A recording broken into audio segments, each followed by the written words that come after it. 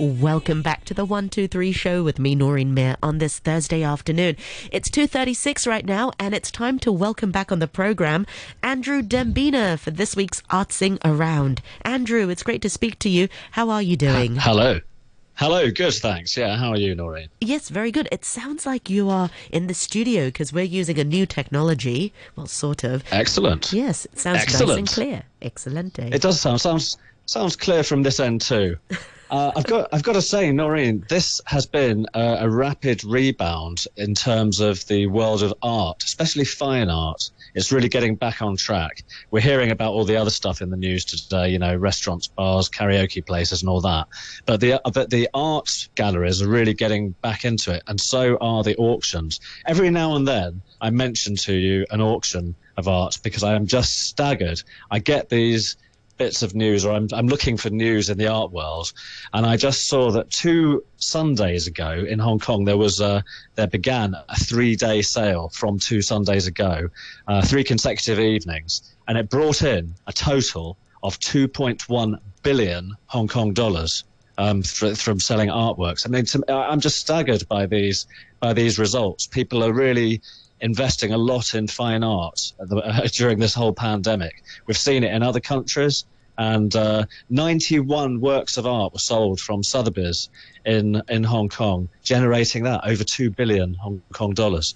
And it's been noted by commentators on the art market as one of the greatest bits of evidence of the upswing of the collectors of art scene in Asia, because a lot of the bids didn't come just from Hong Kong. Hong Kong is a centre which has far more auctions of fine arts than Singapore or anywhere else in Asia. So it's a good thing for Hong Kong too, because there are lots of jobs around the auction houses. So it's a good thing that this is bouncing back for Hong Kong in the auction scene. We've spoken about it before. You know, there's the other side of the coin, as we've said. We hope, and we've mentioned this before, that some of these works will be seen. I sent you a couple of pictures, unlabelled as ever, before we had this talk, and there's a couple of pictures there. There's your favourite, Noreen Mir, Picasso, one of the pictures that went from his Matador series, the bust of a Matador from 1970. It was one of the biggest sales, which went for 140 million Hong Kong dollars. And that sounds a lot, right? 140 million dollars for a painting from 1970 by Picasso. But that translates, by the way, as 18 million US dollars. 18 million. And that result, though, was below the estimated 22.7. That actually, although it was a really great mass sale of all these works, that piece sold for 4 million US under what it was expected to get. However, the people who sold it, who are called the Narmad family based in Monaco, they bought the work at Sotheby's London in 2010 for a mere 7.8 US million. So they actually made quite a lot on it. They made 141% in just over a decade. So if anyone's got a bit of loose change and fancies a dead certainty, buy a Picasso. I think is the answer. Yeah. Some of the other ones that names to watch out for, just for the curious, because not most people cannot afford these works of art, obviously.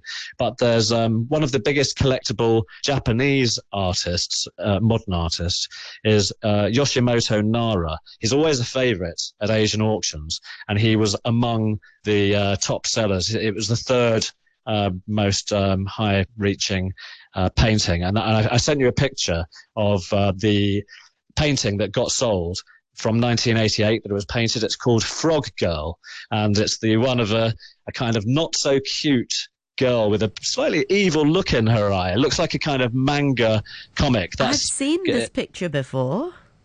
Well, I bet you've seen some of his pictures around. That's Nara, his work. If it's not this exact one, he's got a very distinct style. Yeah, that's right. They're kind of almost dwarf-like manga cartoon paintings in oil paint, but they are very much from the Japanese comic manga style. And this one went for 12.4 million US. Not bad, eh? So it's I won't go through all the rest of them really, but there are plenty of others which also reached really good prices. Talking of sales of Art Basel, which is an art fair, not so much an auction. You know, you do get the very expensive Picassos, etc., Nara. They will be in Art Basel every year, but Art Basel was off last year, and Art Basel Hong Kong is back. Yes, hopefully that is, of course, as long as COVID numbers don't surge again. And the dates for the art fair to be held at the Hong Kong Convention Exhibition Centre as usual are May 21st to 23rd. And it's as I say, unless there's a real surge in the pandemic here, it's going to happen.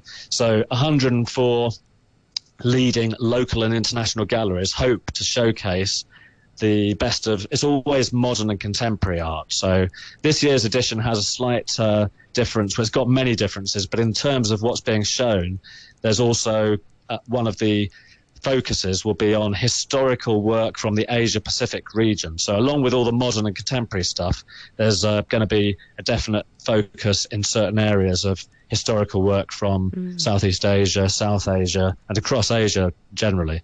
So that's something to look out for. The highest priority, though, is among the organisers is for health and safety, and there will be restrictions on the number of people who can attend. There will be more distancing in the aisles and between galleries, and there will be distanced queuing for people to be able to get into certain sections. They'll only allow much reduced numbers for visitor capacity. At the same time, they will be going for something that they've never done before called Art Basel Live Hong Kong. So this will be because they expect fewer people will either feel comfortable or the numbers won't allow so many people to attend. They will have a lot of stuff going on online simultaneously. And there'll be online viewing rooms to have a look at what the galleries are on offer, and special events that will be done digitally only that won't happen. You wouldn't be able to see if you attended. They usually have forums and talks that you can sign up for to join. I haven't seen any mention of those happening. These might be all happening digitally instead so that more people can see them. So fingers crossed. I'm keeping my fingers crossed that it goes ahead. I can't wait for this reminder of fine art normality if it does go ahead. So that's in May, and you can get tickets for that through hkticketing.com right now, and they will be limited. So if you're interested in going, it's worth having a look at that. Also, Art Basel has been constant with doing digital contents during the whole COVID pandemic. I think I mentioned a couple of weeks ago that they launched an art film program, digital art film program, with their Art Basel film curator, whose name is Li Zhenhua. And they started off with things from Korea, and they've been going through every 2 weeks. They're putting an interesting film online, and they put one on a few days ago, which is a very odd one from Japan by a filmmaking collective called Chim Pom. Chim Pom, weird name, doesn't sound very Japanese, does it? And it's called Black Crows of Death. That's a little bit morbid. Yeah, a little bit downbeat. But it's from 2013. The ones they started off with, they're not brand new films because people haven't been making art films during the pandemic, but they're screening films that they rate as very important works of modern filmmaking, of art filmmaking. And this Black Crows of Death is an edit of a kind of reality exercise that this filmmaking group shot, trying to attract the crows, which have become a little bit of a pest in some cities in Japan. They did it in and around Tokyo, and they had blaring out of a car audio of the kind of crow cawing sound, and they were flying a model of a crow, and they were trying to basically get great flocks of crows to follow them through the city. It was all kind of handheld footage, a bit shaky, a bit weird, with large birds following them around, and then they fed them on some carcasses I'm not sure what kind of meat it was actually, but it was all very weird. If you like your weird art house films, not one to watch with the kids, Noreen, but yeah, you can check that out. Also, from the Art Basel organisation, they do put up documentaries, interesting ones about different artists around the world. There's a lot of Asian artists who are covered, and as well as American and European. But last week, back to collecting, which is what we started off this segment with, they managed, and this is really quite an amazing thing, collectors of art often will not let a film crew into their collection. And someone from Hong Kong, Alan Lau, an executive at a tech company here in Hong Kong, walks the crew or the viewer when you're watching it through some of his collection, which is in an industrial private gallery that he's made to house his artworks in Wong Chuk Hang. And it's really fascinating because, as I said, collectors often really don't want to be known for having the works because they're quite valuable, some of these things.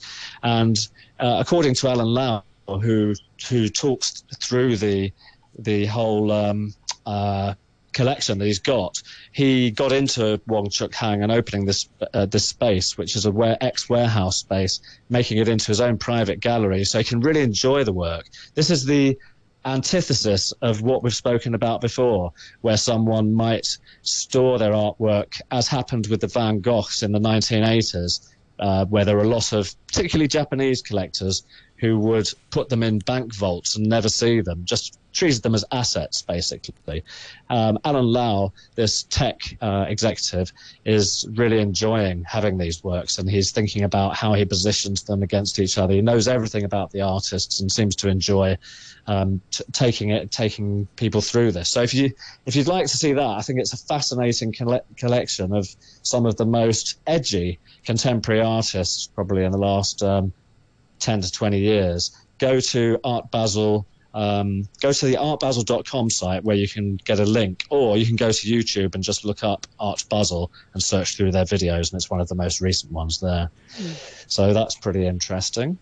Also in the news this week for art is about religious art. Returned antique art or religious art is always interesting.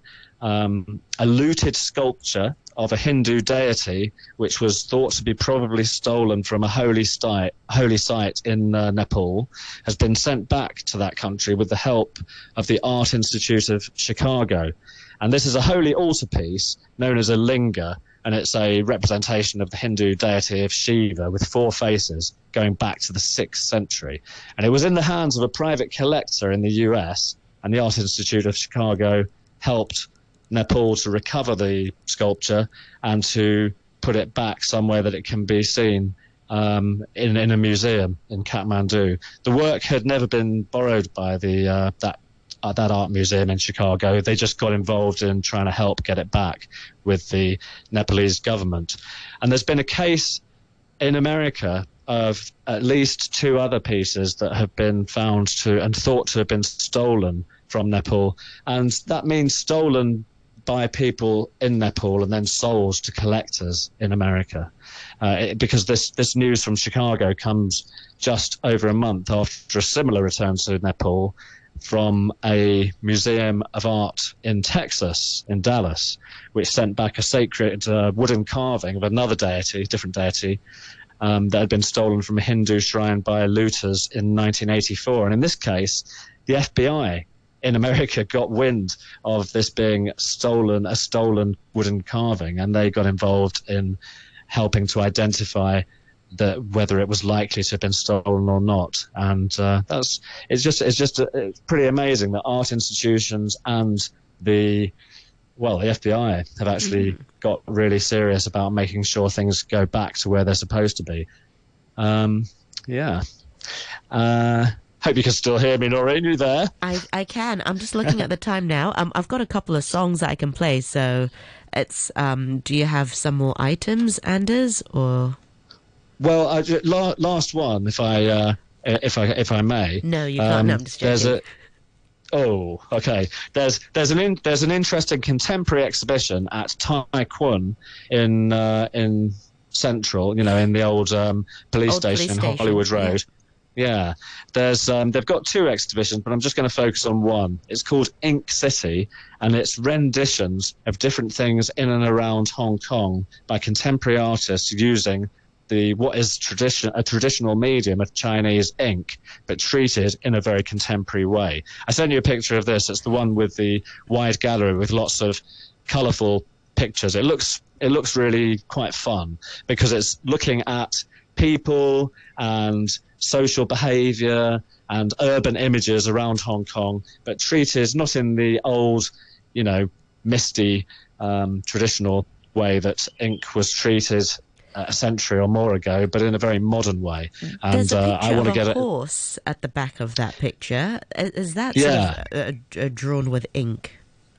Yeah, they all are. They all are there. Wow. Yeah, it's and I think that Ink. then. Yes, they're very colourful. They're not as you would imagine ink paintings to be normally. So lots of colour, and also they're not always using brushes. They're using sponges and different items, bits of wood to dip into the ink and print on it. I've read a bit about this, and it's really edgy ink work. And there's a movement among people, especially in Asia, not just Hong Kong, but in Malaysia as well. I know there's a lot of people who are using ink in a very contemporary way, in ways that might have shocked some of the old masters of calligraphy and of misty Guilin type scenes. So that's worth a look. That's on right now in Tai Kwun. You can get along to see that. Ink City. Right, in brilliant. Tai Kwun. I love that. Yeah. Well, Andrew, as usual, thank you so much for your sharing this afternoon. When you asked me, when I was trying to blow my nose, actually, but I just turned off the mic to do that. When you're like, where are you? I was like, oh, sorry. No. Put you on the spot there, Noreen. Not at all. On the spot, literally.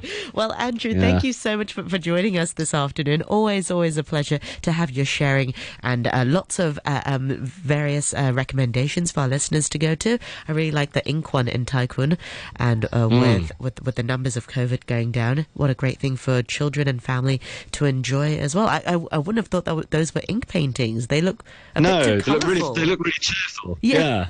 Exactly. Yeah. Not like the usual ones that we're normally used to. Right. Thank you so much, Andrew, for your time this afternoon. Thanks, Noreen. Looking forward to chatting with you next week. Thank you very much indeed. Thanks. And bye for now.